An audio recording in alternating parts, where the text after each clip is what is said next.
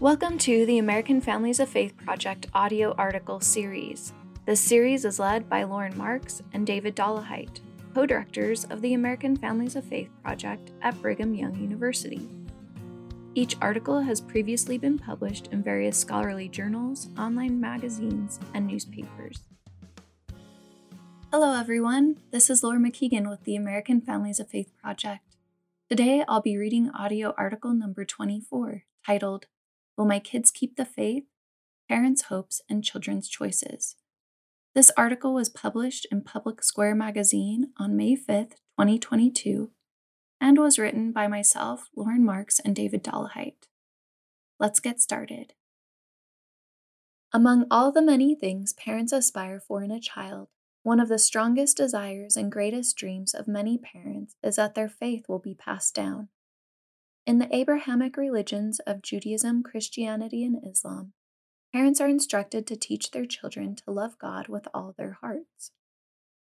In the American Families of Faith Research Project, we asked 396 highly religious but racially, ethnically, and regionally diverse parents in the United States, how important is it to you that your children follow in your faith? The majority of parents responded that it was indeed important or very important. In our secularizing world, however, even after presenting their own faith to their children, many religious parents ultimately watch in pain as their children's religious and other life choices follow another path. A National Pew survey on religion and public life found that almost half, or 44%, of Americans surveyed had left the religion in which they were raised. This is a daunting statistic for parents who deeply value their faith and hope to see their children follow in their footsteps, while underscoring the importance of exploring the balance between generational religious continuity and children's autonomy. In Anne Frank's The Diary of a Young Girl, she wrote, quote, "Parents can only give good advice or put their children on the right path, but the final forming of a person's character lies in their own hands," end quote. That's something many highly religious parents ultimately come to understand, especially in our secularizing world. As taught in the classic Christian hymn, Know Then That Every Soul is Free, also entitled The Freedom of the Will, know then that every soul is free to choose his path and what he'll be, for this eternal truth is given, that God will force no man to heaven. This balance between parents' profound desires for children to remain faithful and their simultaneous desire to honor their children's agency showed up over and over again in our own American Families of Faith project. As we've probed deeper into parents' wishes to have their children remain in the religion, we discovered different ways parents navigated this significant wrestle. Below, we highlight some of the findings from the original article published in the journal Psychology of Religion and Spirituality, written with our own colleague, Betsy Barrow. Parental desires for passing down the faith. The nearly 400 religious parents we have interviewed exemplified a deep commitment to their respective religions, and most expressed their perception of multifaceted blessings their faith had brought into their lives, in spite of acknowledged challenges. Given an array of perceived benefits and blessings garnered, it is little wonder that most highly religious parents hold a deep desire for their children to remain committed to the same faith that has benefited the parents. A number of parents describe the importance of religious continuity as a responsibility of parents to promote, and as a blessing to their children if the children were willing to receive it. It was common for parents to share beliefs that the religion might help their children make better choices, help them face challenges, and protect them from emotional, physical, and spiritual harm. Eli, all names are pseudonyms to protect confidentiality, a conservative Jewish father, explained his hope that his children will embrace the family's religious tradition, values, identity, and practices. He said, quote, "It's very important to us. What's tough is that we do not control it. I do not think there is anything that we would want more for them, other than their health and happiness. I do not think there is anything that is as core Jewish to to the core of being Jewish, that we would want more than our children, God willing, our grandchildren, and their offspring to be Jewish and have the same values." End quote. Jian Guo, an Asian American father and a convert to Christianity, spoke of the heavy responsibility he felt to pass his faith down to his children. Quote, "How to pass our beliefs to our next generation is a burden to me. I pray, let our children believe what we have believed. We want them and their next generations to have God's blessings." End quote. An East Indian Muslim mother, Lamaya, also talked of the responsibility she felt to teach her children to honor God. She said, quote, "So in the course of trying to raise children, your faith has to be a significant factor in that. Not only to fulfill your responsibility in passing along faith in God, and in understanding that God loves you and keeps you and provides for you, and is there when even I am not there, and will sustain you and make you whole. You have to have faith in that yourself, and then you have to instill that faith in your children." End quote. Timothy, a non-denominational Christian father, described the duty he felt to teach his children religious life principles in ways that are interesting and understandable to the child. He said, quote, "Fathering puts a pull on you that's not there without it, because you realize that you have the responsibility for teaching these life principles in ways that are understandable and attractive. I mean, if you believe that there's a God and you believe that the most important thing in the universe is how you relate to Him, then the most important thing in parenting is to raise your kids in a way that faith is going to be real, meaningful, and attractive to them, in a way that they can understand it and deal with it." End quote.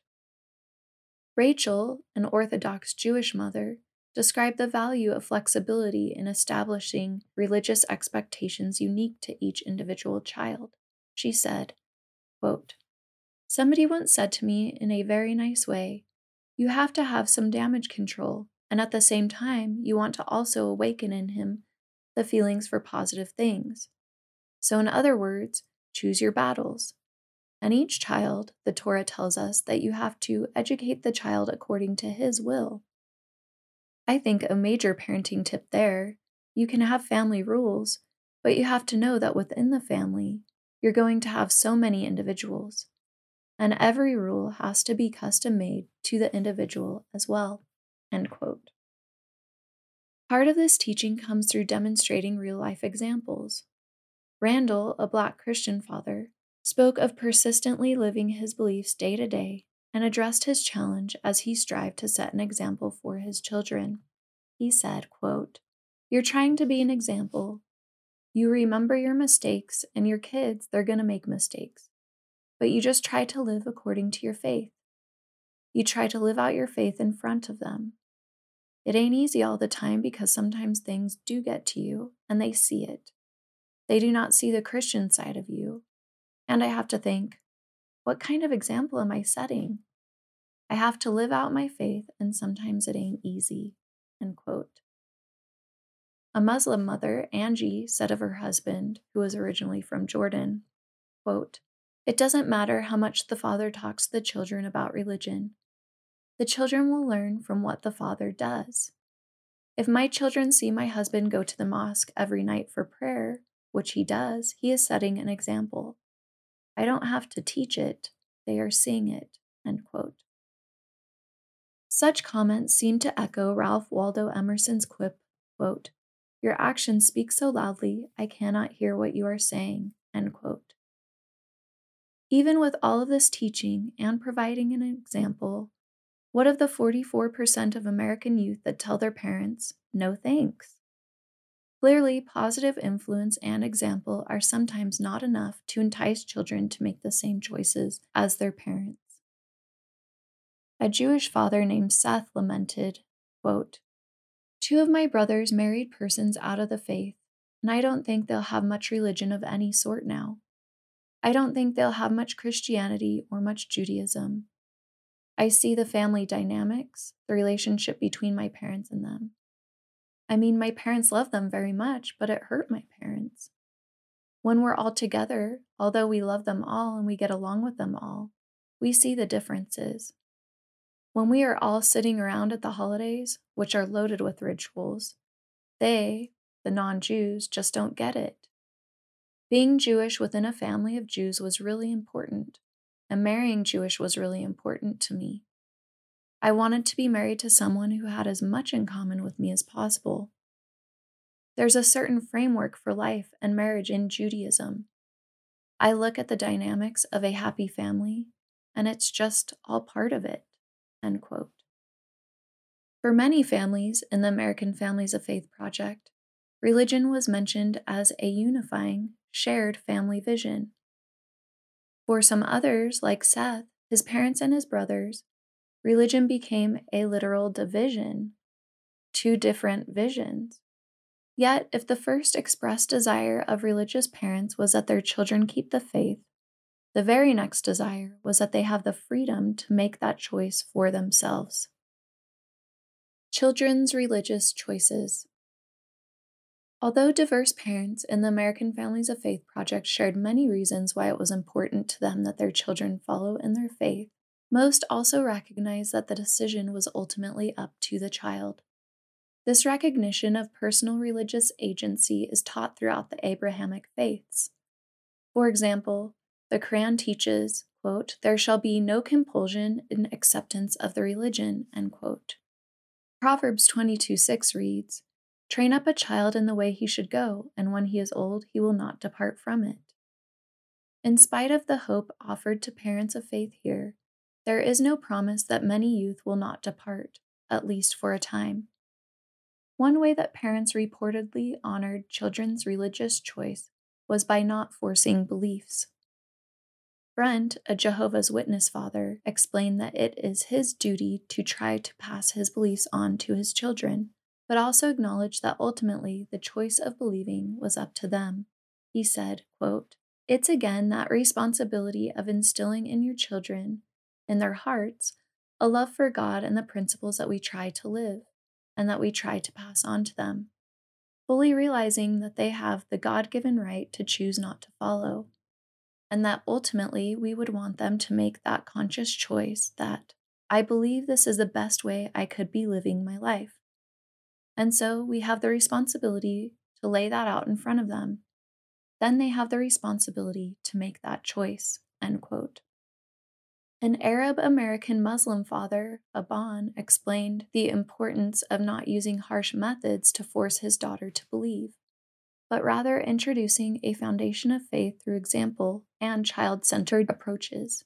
He said, quote, "You do not want to force people to accept what you think is true. You give them a good foundation, a good example. It is very important. Hopefully we do it in a way that she enjoys it and she accepts it by heart.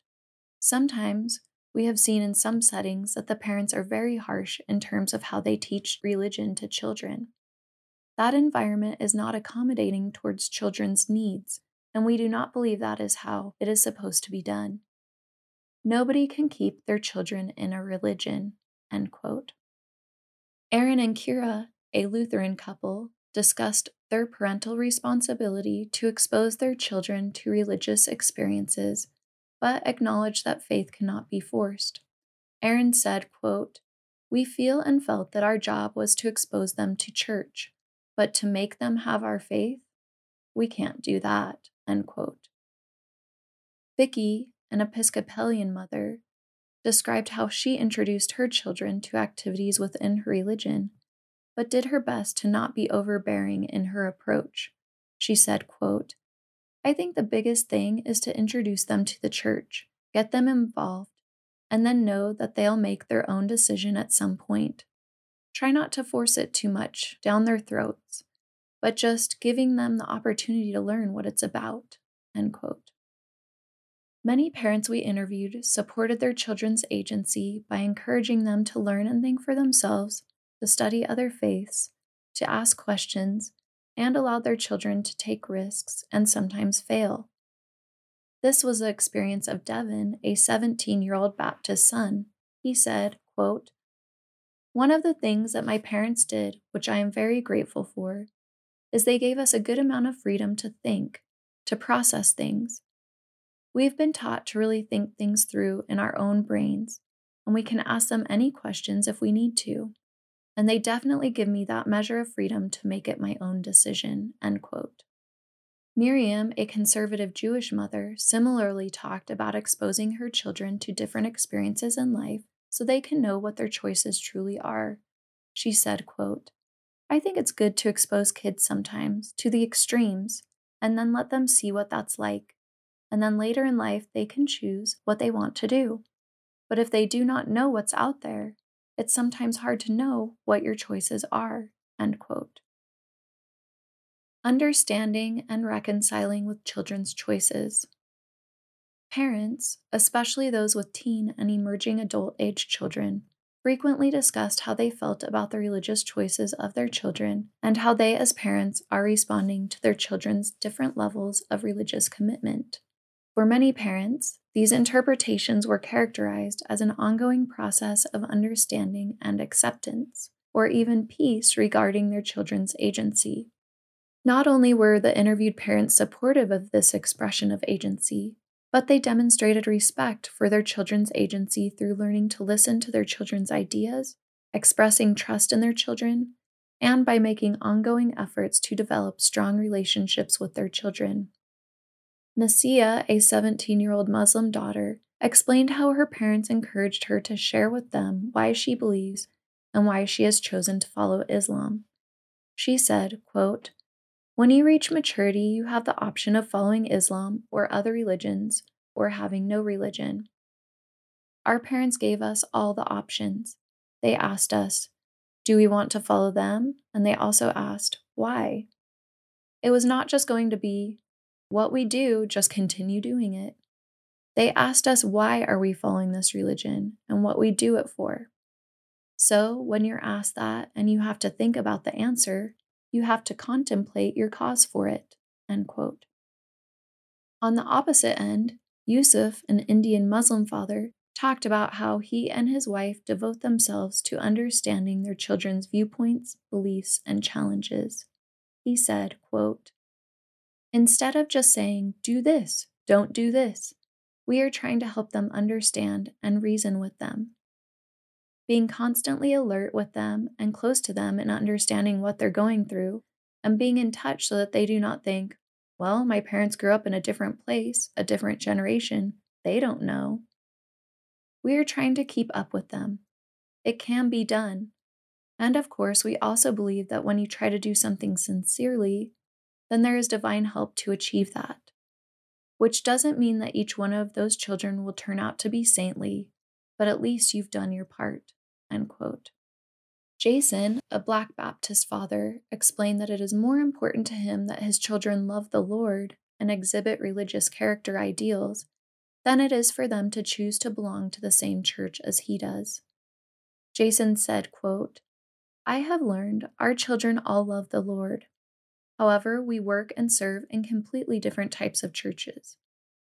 And so, while the foundation is the same, the manifestation or the demonstration of it is quite different. So we've tried to teach our children by how we live as opposed to hammering into them, you will, you will, you will. We have tried to teach by them seeing. They may think, that's real because I see it in my parents. I want that faith and the influence that they've had on us." End quote. Even when children's choices conflicted with the parents' own dreams and expectations for their children, many parents conveyed a belief that it was important to accept the religious choices of their children. Cindy, a Black Baptist mother, recognized that her adult children must make their own choices, but described the conflicted feelings she sometimes has accepting their religious decisions. She said, quote, "And of course, now that they're grown, they have to make their own decisions. But I still do not understand how you can work all week long and not go to church on Sunday. And of course, they do not always do it. But they're grown now and they have to make their own decisions. That's one of the biggest ones." End quote. Conclusion. Religious parents are in a unique position to offer a foundation of faith to their children during childhood, adolescence, and emerging adulthood as influential guides in their children's lives. Laying a foundation of faith may be accomplished through parental religious teaching, expectations, lived example, shared spiritual and religious experiences, and relational warmth, balanced with an allowance for the children's agency and respect for their opinions. The crucial process of finding a balance in the combination of passing down religious beliefs and accepting children's religious choices confronts almost every religious family. Balancing these two responsibilities grows ever more difficult as cultural values shift and a societal emphasis on individual choice increases. Despite whatever dreams parents have that their children hold fast to the religion of their childhood, ultimately, the eternal truth of agency allows the children to choose his life and what he'll be. The parents we interviewed navigated this duality by striving to hold fast to their love of God while continuing to love their children, although sometimes doing so with broken hearts. In a landmark study, the late Vern Bankston and colleagues stated back in 2013, quote, "Families do matter in determining the moral and religious outcomes of young adults, and they matter a great deal." End quote. Although child outcomes are uncertain, even in the most faithful and relationally warm families, the approach that parents take in religious socialization and recognition of children's autonomy has a significant impact. Focusing on positive processes of religious socialization, as described in this article, rather than religious outcomes, may help parents find balance as they promote religious continuity while still honoring agency in their children. Doctors Dave Dollahite and Lauren Marks are both professors in the School of Family Life at Brigham Young University. The American Families of Faith Project shares research-based ideas about ways of making faith come alive in marriage and family life.